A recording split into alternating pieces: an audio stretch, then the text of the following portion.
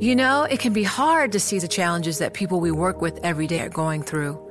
Invisible struggles like stress and burnout, caregiving for a loved one, or being misunderstood. But insight, awareness, and empathy will help us better see the issues they're dealing with. And that can make us and our companies healthier too. I'm Holly Robinson Peete. Join us on The Visibility Gap, a new podcast presented by Cigna Healthcare. Download it wherever you get your podcasts. You know success when you see it. Or you think you do. The people in the spotlight. But what about those small business masterminds who succeed at making their money work harder? They do that by having a business bank account with QuickBooks Money, which now earns 5% annual percentage yield. Making your money work as hard as you do? That's how you business differently. Learn more about QuickBooks Money at quickbooks.com/5APY. Banking services provided by Green Dot Bank. Member FDIC. Only funds and envelopes earn APY. APY can change at any time. The countdown has begun. This May, 1,000 global leaders will gather in Doha for the Qatar Economic Forum powered by Bloomberg, held in conjunction with our official partners, the Qatar Ministry of Commerce and Industry and Media City Qatar, and premier sponsor QNB. Join heads of state, influential ministers, and leading CEOs to make new connections and gain unique insights. Learn more at QatarEconomicForum.com. This is Bloomberg Law with June Grasso from Bloomberg Radio. In the last 4 years, 3 new justices have taken the bench at the Supreme Court, giving the conservative justices a 6-3 edge over the liberal justices. But where does that put the Chief Justice, who just 1 term ago was the deciding vote in 5-4 decisions of the court? Joining me is Michael Dorf, a professor at Cornell Law School. His latest article is entitled, "Whose Court Is It Now?" So start by telling us, what is the role of the Chief Justice? The Chief Justice is first among equals. The only 2 formal powers that the Chief Justice has that other justices lack is first the assignment power. So whenever the Chief Justice is in the majority, it's his prerogative to assign who writes the majority opinion. If he's not in the majority, then the next most senior justice has that role. The second authority is that he has some administrative responsibilities with respect to the Supreme Court itself and the federal judiciary as a whole. So he's not just the Chief Justice of the Supreme Court. The official title is Chief Justice of the United States. So in that sense, it's an administrative role, not just an adjudicatory one, and that differs a little bit from other justices. Explain the importance of getting the majority opinion, of a justice writing the majority opinion. So the Supreme Court is a court of last resort. It chooses the cases it decides. And so when it decides a case, it's not simply resolving a dispute between the parties. You don't really need to go to the Supreme Court for that. The lower courts can do that and do it all the time. The reason the Supreme Court takes a case in the first place is typically to resolve some important contested legal question that affects many cases. And the outcome is in some ways less important than the wording of the opinion deciding the case. The court can establish some new legal test, a rule or a standard that's going to apply in many cases. And therefore, the author of the majority opinion has a great deal of power beyond simply deciding how the case comes out. That's decided by majority vote, but there are many different ways to write the opinion deciding a case that will affect lots of other cases. Now, it's true that you still need at least 4 other justices to sign on to your opinion to make it the governing law, but there's a bit of flexibility that the author of majority opinion has to write it the way he or she wants, and therefore it makes a difference who writes the majority opinion. This Chief Justice, John Roberts, like most of his predecessors, will typically keep the majority opinions for himself in very contentious, important cases. It's possible the chief could assign an opinion to a justice, and the justice could lose the majority in writing the opinion. Sure. So let me illustrate with an example. Let's say that the Chief Justice assigns an opinion in a leading case to another justice who's in the majority. Let's imagine to Justice Alito. And Justice Alito writes the opinion in a way that reflects the outcome during the initial vote, but he writes it in such a way that is so extreme that some of the justices who originally voted with him say, well, we still think that that's the right outcome, but we can't join your opinion. And therefore, one or more of them might write a concurrence, and that concurrence could even attract enough other votes that it becomes the majority. In rare cases, the outcome actually flips from the petitioner wins to the petitioner loses after the assignment of the opinion, because somebody writes an opinion and the justices who originally voted the same way read it and realize, now that I think about it, I think this is mistaken. I can't join, and I think the other side wins. Doesn't happen often, but it does happen. So if the chief is not in the majority, then the senior justice that is in the majority assigns the opinion. In history, have there been some justices who had more power than the chief because of that? Well, not exactly. I think you might say that prior to his retirement, Justice Kennedy was about as powerful as Chief Justice Roberts because he was closer to the center of the court. But he more often voted with the Chief Justice than against him, so the Chief Justice still retained the assignment power. But you can imagine circumstances in which the chief is an ideological outlier and thus so frequently in dissent in important cases that he is not effectively assigning opinions in those important cases. I think people thought that might be true when John Roberts' predecessor, William Rehnquist, became Chief Justice, because Rehnquist had been pretty much on the far right of the court as an associate justice. But two things happened during his Chief Justiceship that I think made him a fairly typical Chief Justice. One is that additional conservatives were appointed, so the center of the court moved to the right and thus closer to him. And two is I think he moderated his views a little bit so as to make himself more of a centrist. And therefore, it's often the case that a Chief Justice will be near the center of the court in order to preserve that chief's power within the court. Chief Justice John Roberts. It can be hard to see the challenges that people we work with every day are going through. Invisible struggles like stress and burnout, caregiving for a loved one, or being misunderstood. But insight, awareness, and empathy will help us better see the issues they're dealing with. And that can make us and our companies healthier too. I'm Holly Robinson Peete. Join us on The Visibility Gap, a new podcast presented by Cigna Healthcare. Download it wherever you get your podcasts.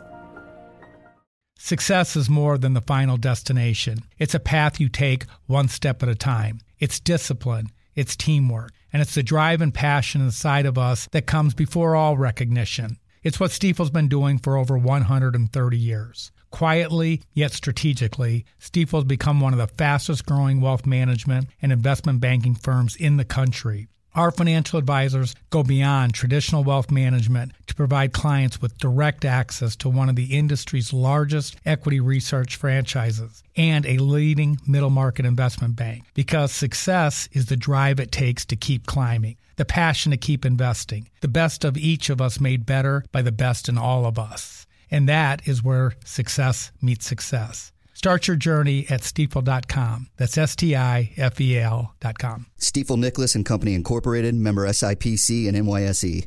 You know success when you see it. Or you think you do. The people in the spotlight. Athletes, actors, artists. But what about the people behind the scenes? The ones who make it all happen. The lighting engineers, the sideline photographers, the caterers. They're small business masterminds. And if there's one thing they have in common, it's making their money work harder. That's why they have a business bank account with QuickBooks Money, where they are now earning a generous 5% annual percentage yield. Yes, 5% APY. Making your money work as hard as you do? That's how you business differently. Learn more about QuickBooks Money at QuickBooks.com/5APY. Banking services provided by Green Dot Bank, member FDIC. Only funds and envelopes earn APY. APY can change at any time. Not last term, the term before last was like Justice Kennedy. He was the swing vote. And then we had the new conservative justices come on the court. He was in the majority, though, 91% of the time. So he's lost some of his power. Right. So statisticians who study the court talk about the median justice. And that's typically the justice who is in the majority more than anybody else. This last term, that was Justice Brett Kavanaugh. He was virtually always in the majority. And sometimes one is virtually always in the majority because one is exactly in the center of the court. So there are 4 justices to your left, 4 to your right. Whichever way you vote, you make the majority. But I think it's a mistake to think about who the median justice is on average rather than on particular issues. So on many, many issues, there really isn't a single median justice. There's sort of a group of them. I think if you were to look at this court overall, what we can say is Justice Sotomayor is the most liberal justice. Justice Thomas is the most conservative justice, although Justice Alito is pretty close to him. Justices Breyer and Kagan are sort of moderate liberals. Justice Gorsuch is very conservative, but not quite as conservative as Thomas and Alito. And then there's a group of sort of moderate conservatives on some issues, the Chief Justice and the 2 newest justices, Kavanaugh and Barrett. But that disguises and glosses over nuances. So there are some issues on which Justice Gorsuch is a liberal, like Fourth Amendment search and seizure issues. Then there are other issues in which Chief Justice John Roberts is actually more conservative than some of the justices we think of as very conservative. And so if you're asking who is the median justice, who is going to be in the center, you really need to know more about the particular case than just who's in the center on average. You said that Justice Thomas is the farthest right. Explain some of his, shall we say, unique positions, for example, on stare decisis. Right. So stare decisis is the Latin term for adhering to precedent. Justice Thomas has said, and sometimes voted in accordance with, the view that stare decisis has very little role to play in constitutional adjudication. His thought is the Constitution is the supreme law of the land, not the precedents. If the precedents don't correctly preserve the original meaning of the Constitution, then the court should discard the precedents. Most justices, in fact, every other justice ever to sit on the court, pretty much, has taken a somewhat different view, which is that you can't start over every day as though we haven't been living under this Constitution for well over 200 years. You have to accept as the law prior decisions unless there's some very good reason to overturn them. That's what stare decisis is. It's not, as the court sometimes says, it's not an inexorable command, but it is a presumption in favor of precedent.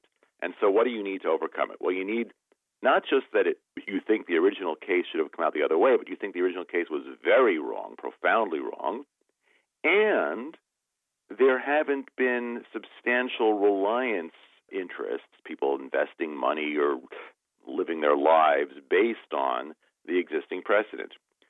Justice Thomas acknowledges that those are considerations, but he gives them much, much less weight than other justices do. So that's the first area, stare decisis. Second place I would point to is that Justice Thomas is a more committed originalist than nearly any other of the current justices. That is, he thinks that the Constitution means only what people believed it meant at the time it was adopted. So let me give you an example from a few years ago that has come up again recently. There was a case involving restrictions on the sale of violent video games to minors without their parents' permission.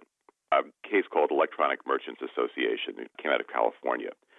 And the majority in the case found that the law was unconstitutional in the way it restricted freedom of speech. The leading dissent disagreed, but said as we apply our precedents, we think that the court has gotten it wrong. And then Justice Thomas wrote his own dissent in which he said, well, the case should come out the other way. That is to say that the law should be upheld, but not because of any current principle of free speech, but because in the 18th century, strangers didn't have a right to talk to minors without the permission of the parents. And so he essentially said that minors don't have any free speech rights because they didn't have any free speech rights in the 18th century, and that's the end of the story. So that's a kind of extreme view of originalism that nobody else shares. I just want to get your take on CNN legal analyst Jeffrey Toobin has written an opinion piece saying Clarence Thomas is the new Chief Justice.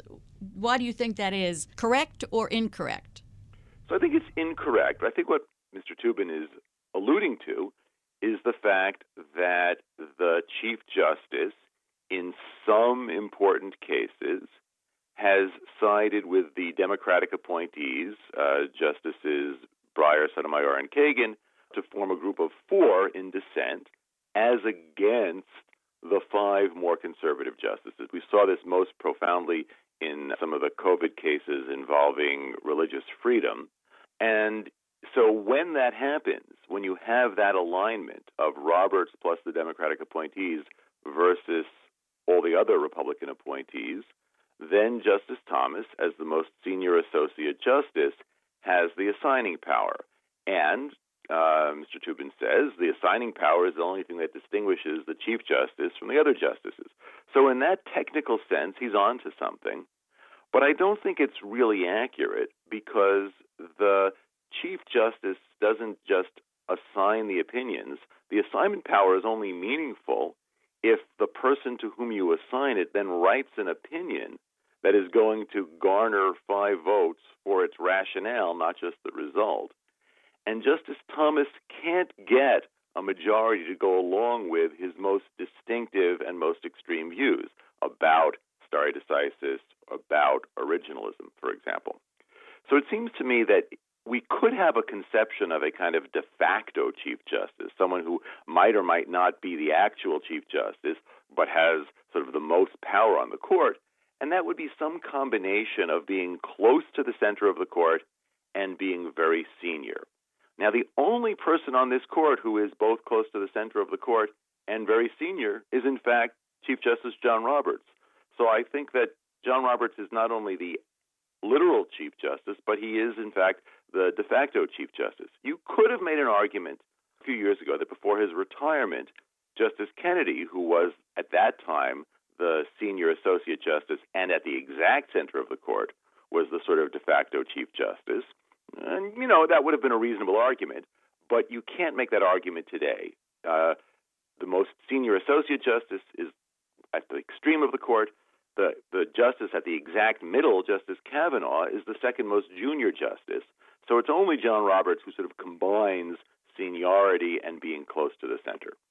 In upcoming case, the case involving Mississippi and abortion, take that and say that Thomas wants to overturn Roe, but the median justices don't want to do that right away. They want to be more incremental. Just explain how that would sort of work out.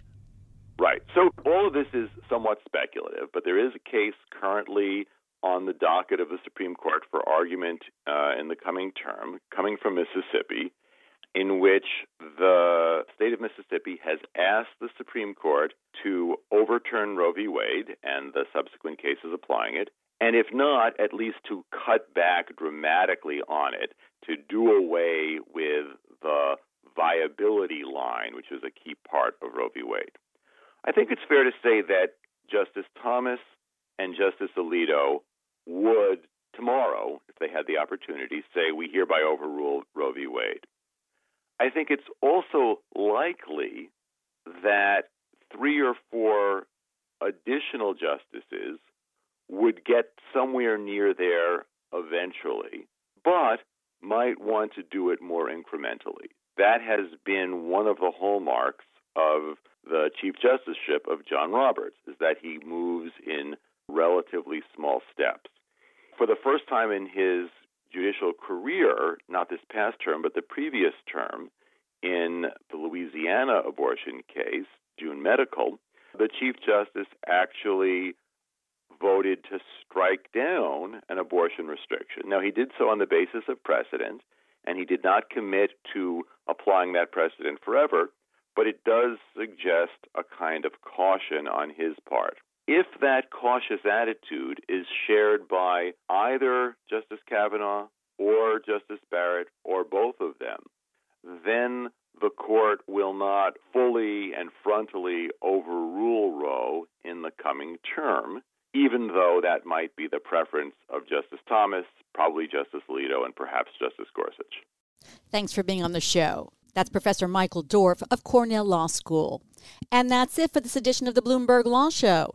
Remember, you can always get the latest legal news on our Bloomberg Law podcasts. You can find them on Apple Podcasts, Spotify, and at Bloomberg.com/podcast/law. I'm June Grasso, and you're listening to Bloomberg. You know, it can be hard to see the challenges that people we work with every day are going through.